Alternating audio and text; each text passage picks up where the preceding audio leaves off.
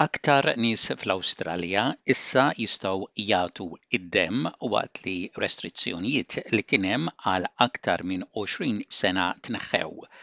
L-awtoritajiet tas-saħħa issa bidlu l-projbizzjoni li ilha effettiva għal snin twal ta' donaturi tad-demm li kienu jgħixu fir-Renju Unit bejn l-1980 u l-1996 wara li l-projbizzjoni kienet introdotta fis-sena 2000 wara l-imxija tal-marda tal-baqar magħrufa bħala mad cow disease.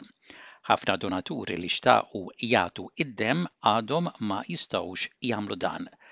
Kull min kien jgħix fir-Renju Unit għal 6 xhur jew aktar waqt l-imxija tal-mad cow disease ma setax jagħti id-demm minħabba possibilità ta' trasmissjoni tal-virus fil-bniedem.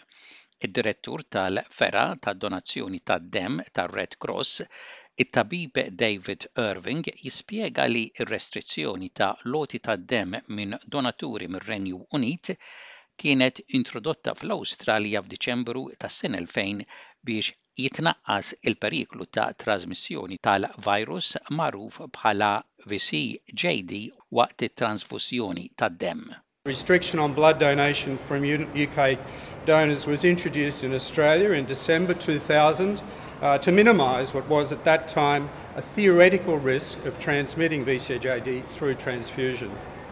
Imma l-amministrazzjoni tal-affarijiet terapeutiċi kienet konvinta li tibdel din ir-regola għaliex wara riċerka nstab li l-periklu ta' trasmissjoni tal-virus fid-demm huwa rari ħafna.